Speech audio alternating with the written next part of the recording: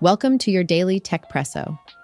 In today's episode, we'll cover Apple's production issues with their Vision Pro headset, the European Union's aims to boost ties with Japan on AI and chips, TweetDeck struggles amidst Twitter's rate-limiting saga, Meta's plans for the Chinese market, and Aleph Automotive's FAA approval for their innovative electric road and flying vehicle. Apple's highly anticipated Vision Pro mixed reality headset, priced at $3,500, is currently encountering production challenges due to its intricate design. Consequently, the company has had to significantly reduce its initial production targets. The complications primarily stem from issues with the device's OLED displays and difficulties with suppliers. These complications have forced Apple to revise its sales target, cutting it from 1 million units to an expected 150,000 units for the first year after launch. While the Vision Pro holds significant importance in Apple's long-term strategy, it has garnered a mixed reception from consumers thus far.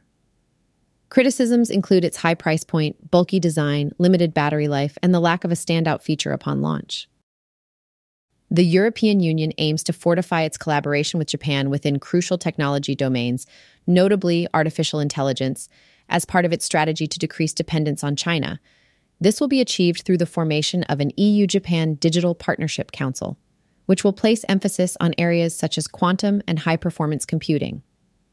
This initiative mirrors the recent establishment of a council with South Korea. Furthermore, the EU and Japan are set to enhance cooperation within the semiconductor industry, a pivotal sector in the global supply chain. This collaboration has emerged as the Japanese government-backed fund proposes the acquisition of domestic chip-making firm JSR. Elon Musk has recently introduced read limits on Twitter, resulting in some challenges for TweetDeck users. These restrictions have mainly impacted the loading of notifications and columns, leading to certain issues.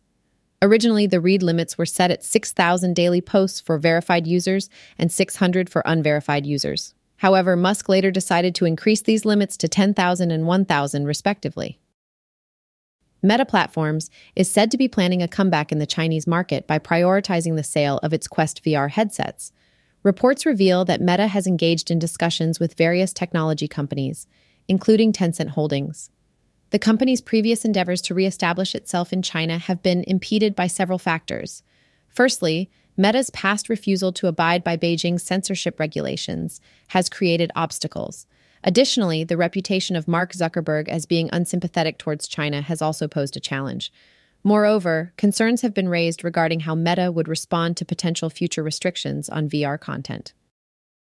Aleph Automotive has recently achieved a significant milestone by obtaining a special airworthiness certificate from the Federal Aviation Administration (FAA) for its groundbreaking Model A electric vehicle.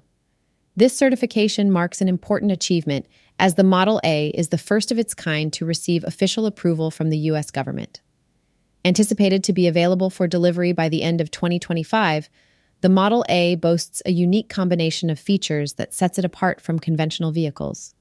Designed to accommodate 1 or 2 occupants, it is not only capable of traveling up to 200 miles on roads, but also possesses the remarkable ability to fly, making it a truly multifunctional transportation solution.